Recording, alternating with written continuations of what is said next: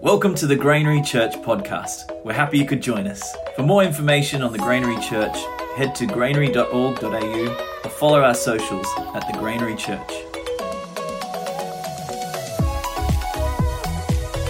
I have a sense that as in worship, at times God is really breaking through some things in our lives. Is anyone feeling God tear down walls and do stuff during worship? I've sensed that in the last few weeks.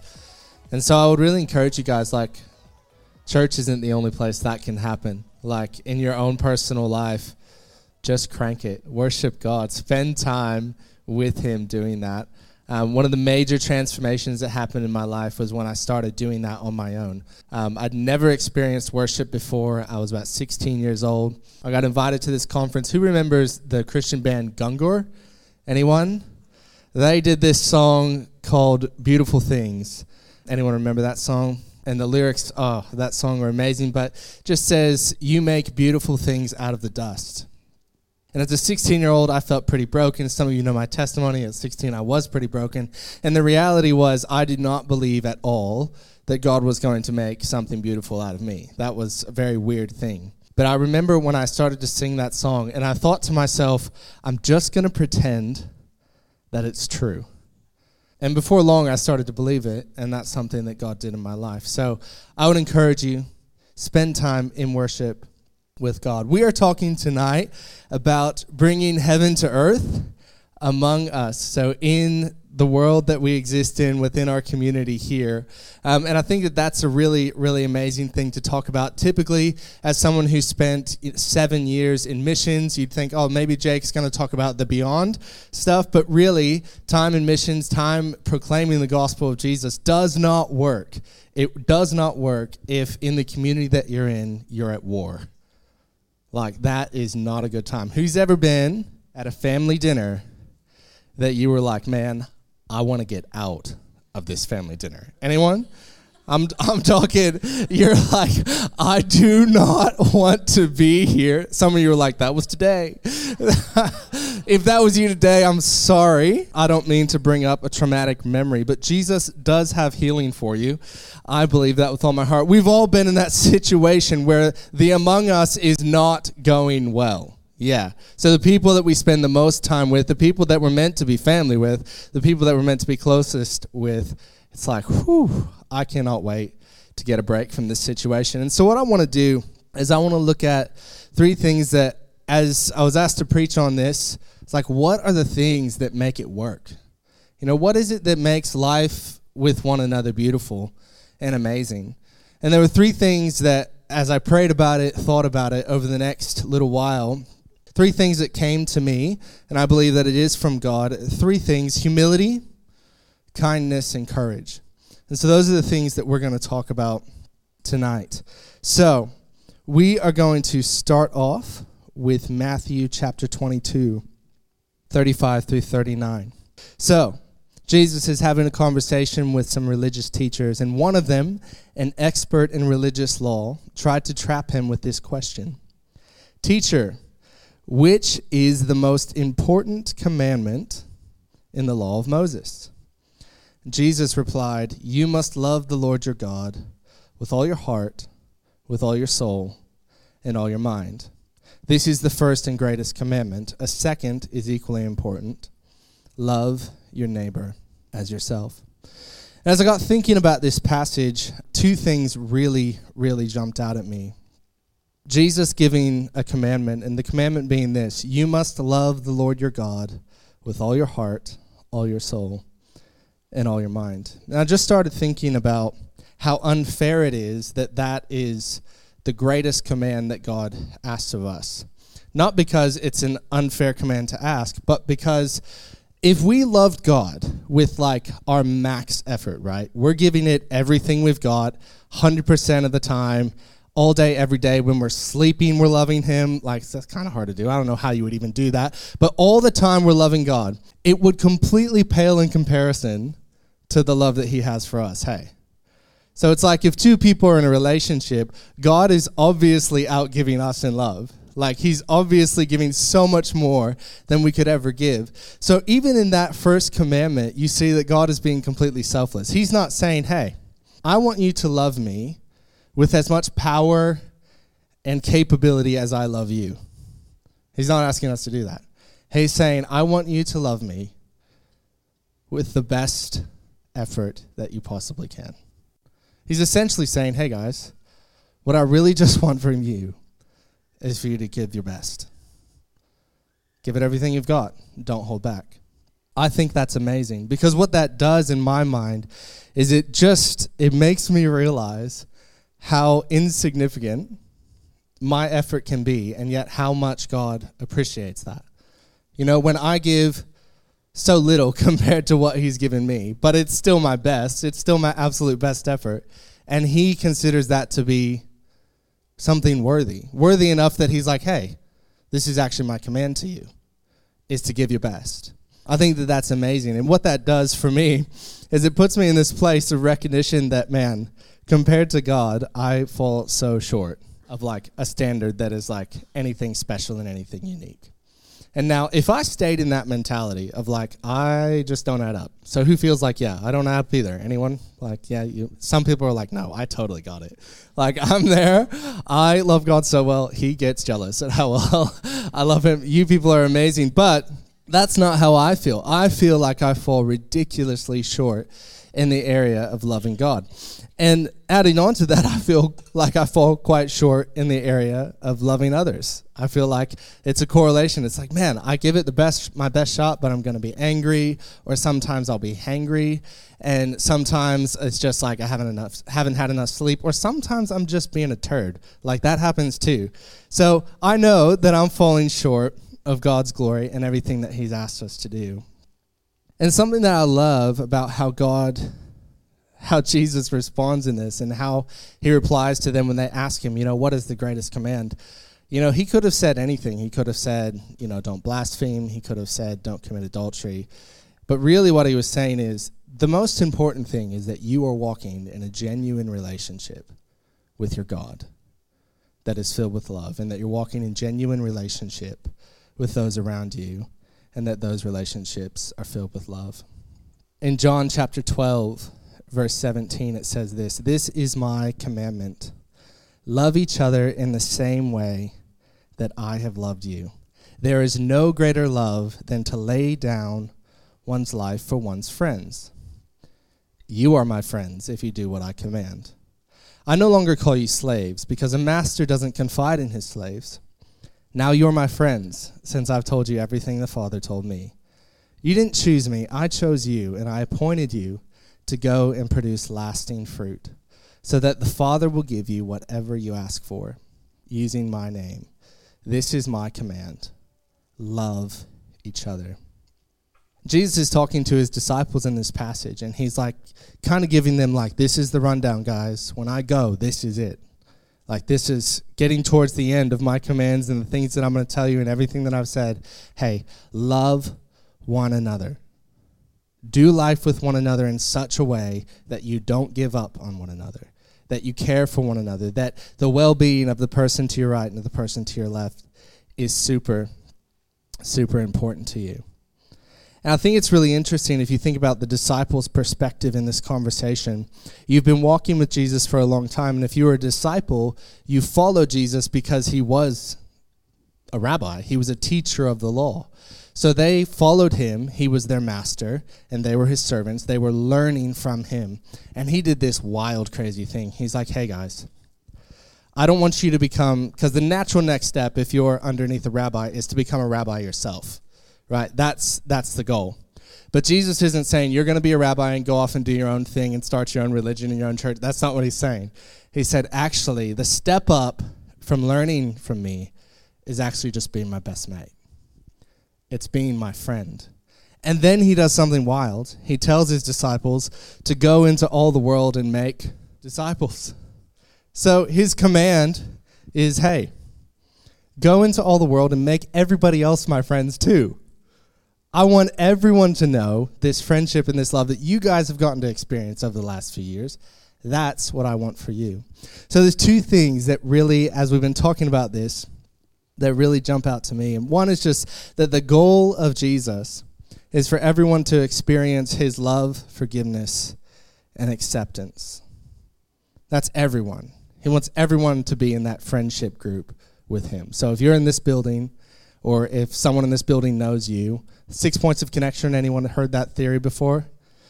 Pretty amazing. At the University of Newcastle. Okay, I love Lord of the Rings. Anyone love Lord of the Rings? We're here? Yes, amen. Glory to God. Thank you for talking. There is lecturing at the Uni of Newcastle. Guess whose brother lectures there? Anyone? Hugo Weaving's brother. So Elrond in Lord of the Rings, his brother Simon Weaving lectures at the University of Newcastle in Australia. How wild is that?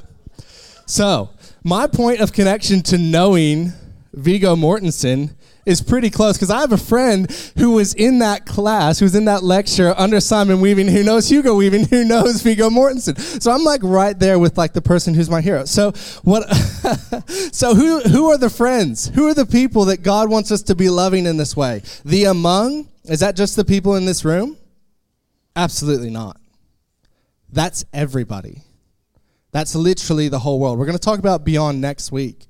But our paradigm has to shift, and Jesus was shifting the paradigm of the disciples because they believed that it was the 12 of them and they were disciples, they were the special ones. Or if it wasn't just them, it was just the Hebrew people that Jesus was the promised Messiah for. Jesus was radically smashing that paradigm, and he was saying, you want to know who the among is? It's everyone on this planet. It's everyone that you could conceivably come in contact with. You are supposed to love them. Big stuff. Who's like, yeah, we're not going to figure this out. Like, I'm not going to make it. I'm probably not going to be able to. Yeah, that's good. Because we're going to go. That's where we're supposed to feel. When we realize how much goodness that God has given us and how far short we feel, that recognition that I am not perfect and I don't add up to this is exactly where we're supposed to be. That is super, super important. But if in the middle of this, we've missed the radical acceptance and love of God, we've missed the other side of the coin, which is just as much the point. And I believe that in these commandments and what Jesus is communicating to his disciples, I believe that he's saying two things. He's saying you need to be so aware of how far short you fall of my glory. But you also need to be so aware of how ridiculously loved by me you are. And how my grace and my forgiveness for you covers that beyond anything you can imagine, because your best effort is nothing compared to my best effort. And so this is something that he does with his disciples, with the people that he walks with. This is what interaction with Jesus was like. You recognize, whoa, I don't add up. And wow, this guy's love for me is outrageous. It's insane. And when those two truths hit your heart at the same time, you get this beautiful thing called humility. When I know in equal measure that I'm not perfect and that I'm perfectly loved, that's humility. Because humility is being honest with yourself about who and what you really are. And the reality is, God's love for us changes who we are. And that's an amazing thing. But we are still imperfect people. So what I want to introduce humility as is this. I am imperfect, but I'm perfectly loved. And from that place, I think that it is really difficult to exist in that space of, I cannot do this alone. I am not perfect. But man, God's love for me is so wild. It's really difficult to exist in that space and then look at someone else and have hatred or bitterness or rage, or anything negative towards that person. Because if you're completely honest with yourself about who you are in that moment, when you look at them, what are you going to think?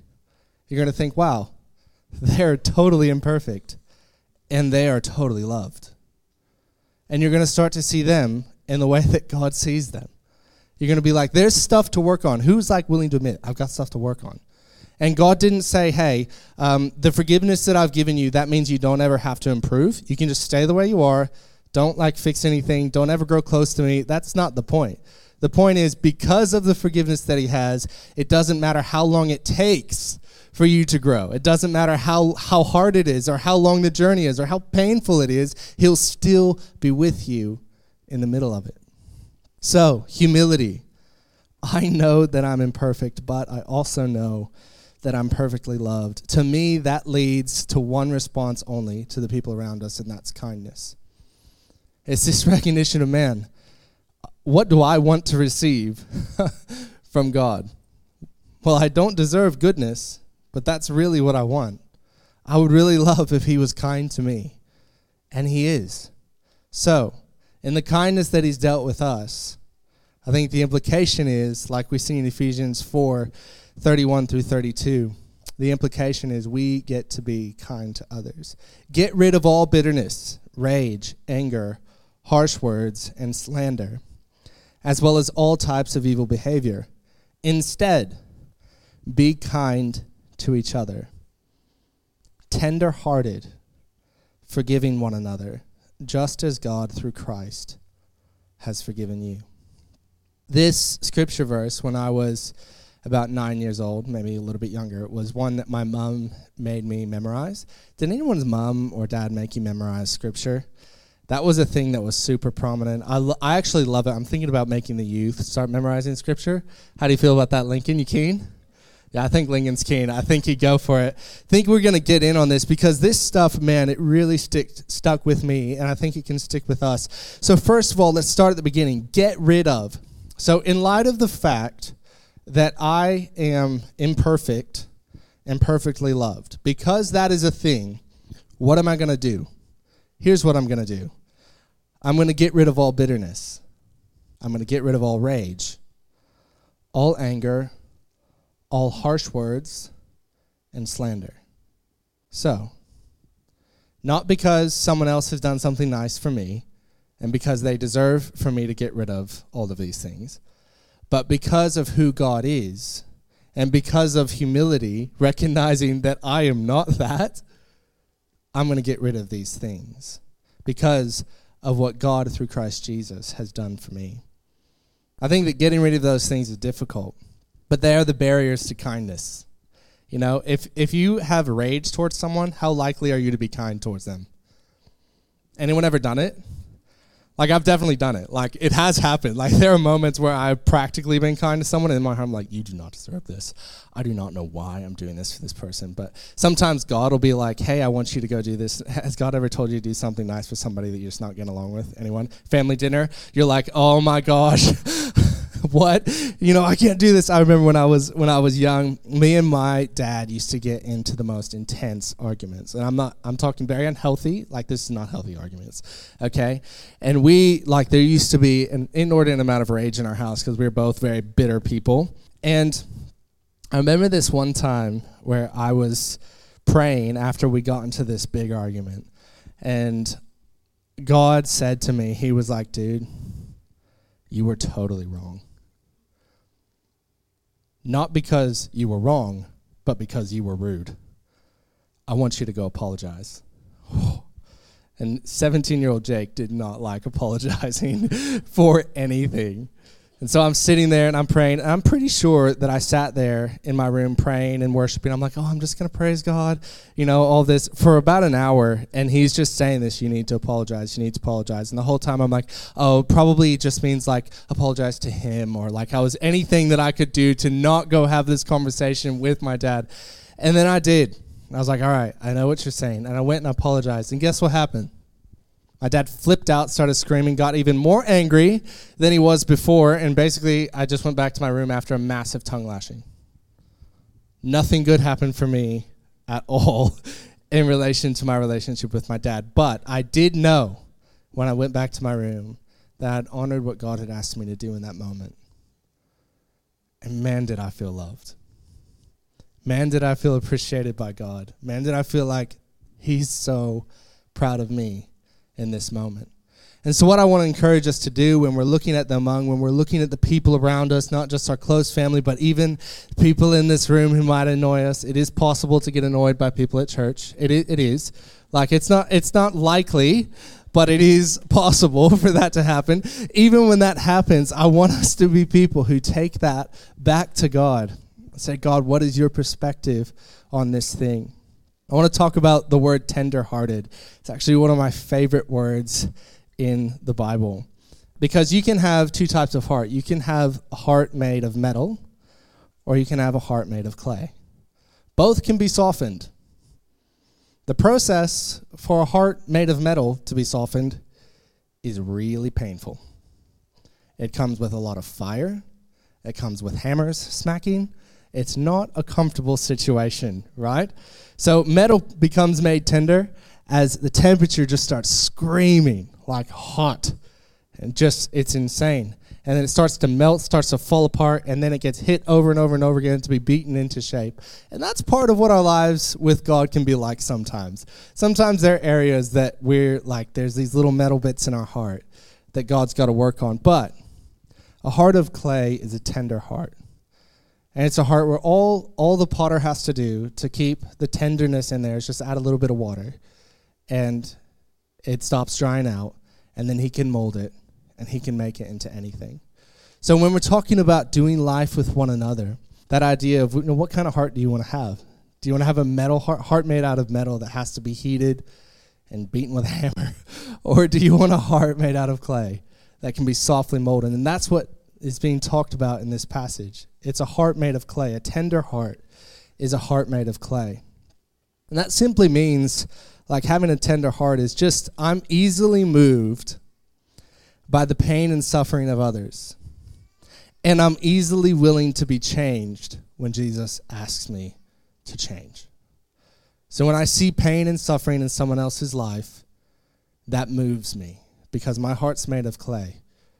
It is easy to be moved, easy to be molded. And when Jesus just puts his hand gently on my heart, it changes shape.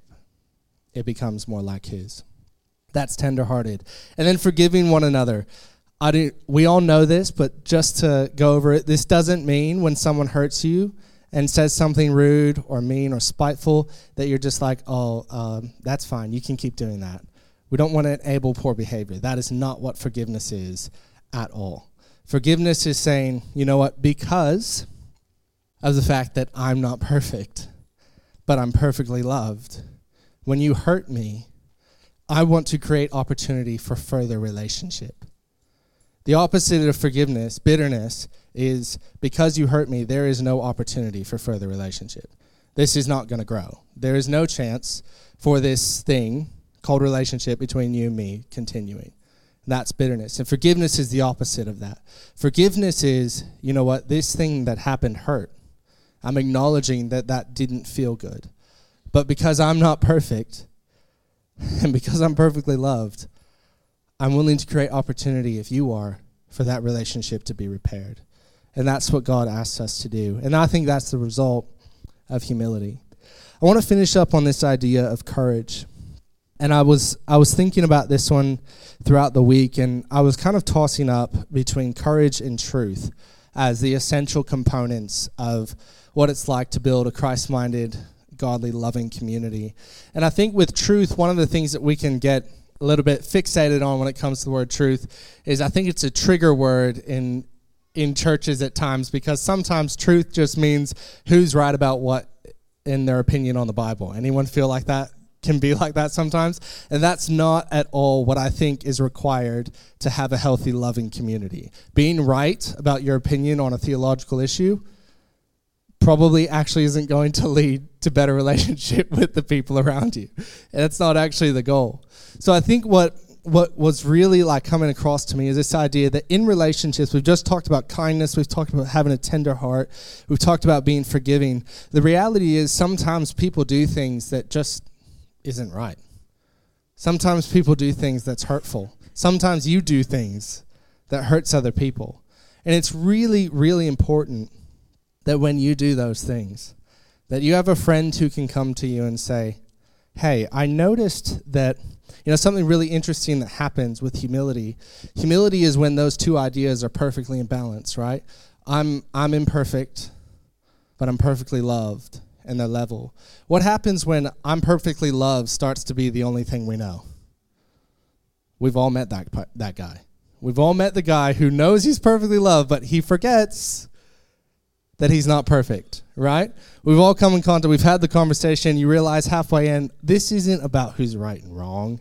This isn't about that at all. This is just a moment where this person in their heart has forgotten that they're not perfect. Who's been that person more often than not? Anyone? Yeah, I can relate to this a lot. And then the other side of that is sometimes we totally forget about how perfectly and amazingly loved we are, and all we can think about is how imperfect we are.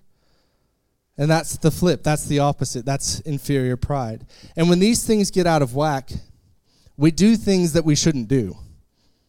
Hey, maybe we're a bit rude or a bit hurtful, or we get stuck in our own ideas, or we're unwilling to change, or unwilling to grow.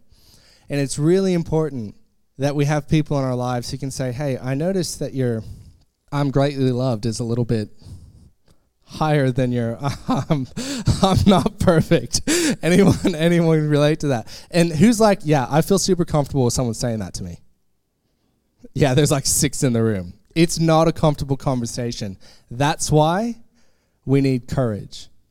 Both people need courage. The person who's listening to that needs courage to believe that the person talking to them loves them. Because the easy thing to do in that situation is to take it as an attack. Who's like impulse when someone tells you need to adjust your behavior, thinks you're being attacked? Anyone? Honesty? Yeah, absolutely. That's the reality. Because we're very defensive people. That's a massive part of lacking humility. But when we grow in humility, and when we grow in this place of, you know what, I am imperfect and I'm perfectly loved. If we learn to exist in that space, when someone comes to us and says, hey, you know, you were doing this thing the other day, and I don't know if you realized this, but it was making one of the people you were talking to felt a little bit overwhelmed and uncomfortable in that conversation. Did you notice that? And then you're like, oh, what? The response of a person who's mostly humble is curiosity, right? You want to know why. You want to know what happened, and you want to fix it. So have courage to be curious about your own behaviors, about the things that you need to grow in. Have an expectation in the among that you're going to grow, that this is a place where you can and will grow. You will be confronted by your imperfections. You will have an opportunity to become more like Christ. Because that's what relationships do. Nothing reveals whether or not someone is out of humility like a family dinner. Like, that is just the truth. Like, you get somebody who's like, right away. Oh, my goodness. Usually it's Sandwiches, the cat. He's like, I belong on this table. This table is where I'm going to sit. And we're like, no, you need to learn some humility, dude. Sit on the floor. You're a cat. No, I don't ever say that to him. I'm just like, you can do whatever you want, man. So let's be people who, when we're in that place and someone comes to us and wants to have a conversation, hey, this thing that you're doing might be a little bit hurtful. Let's be willing to hear it.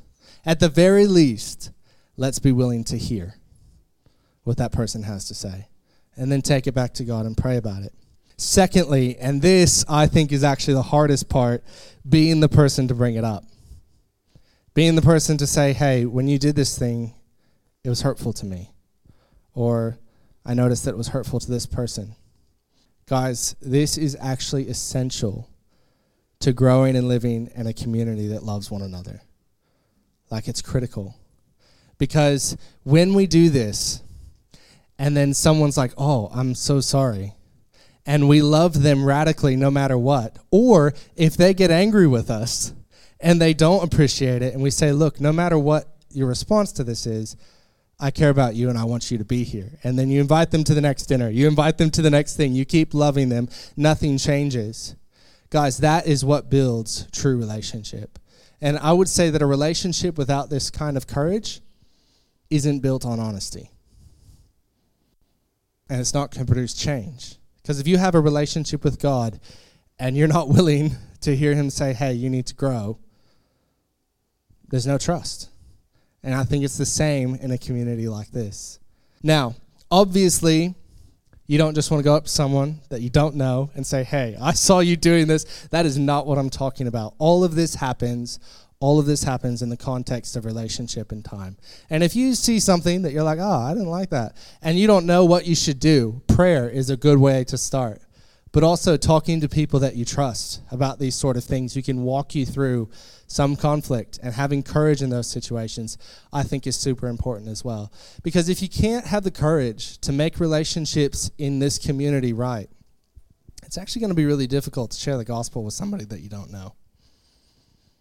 It's going to be difficult. It's going to be hard. And people need to know the love that God has for them. But they also need to know that when they come into a place where everyone knows the love that God has for them, that they're going to be walked with.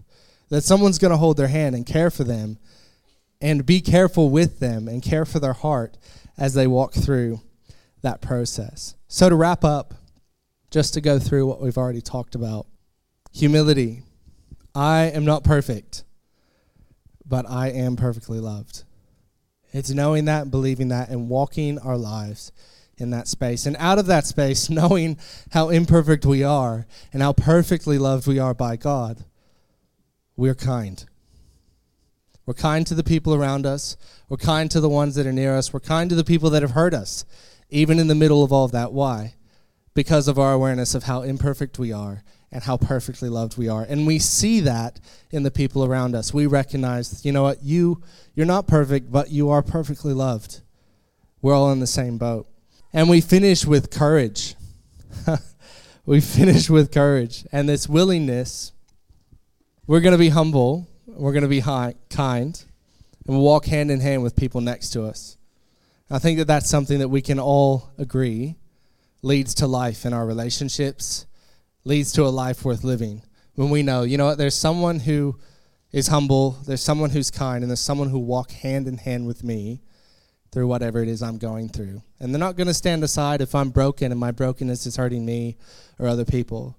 They're going to step up and they're going to speak. So let's be these kind of people who walk in humility, kindness, and courage. Thanks, guys.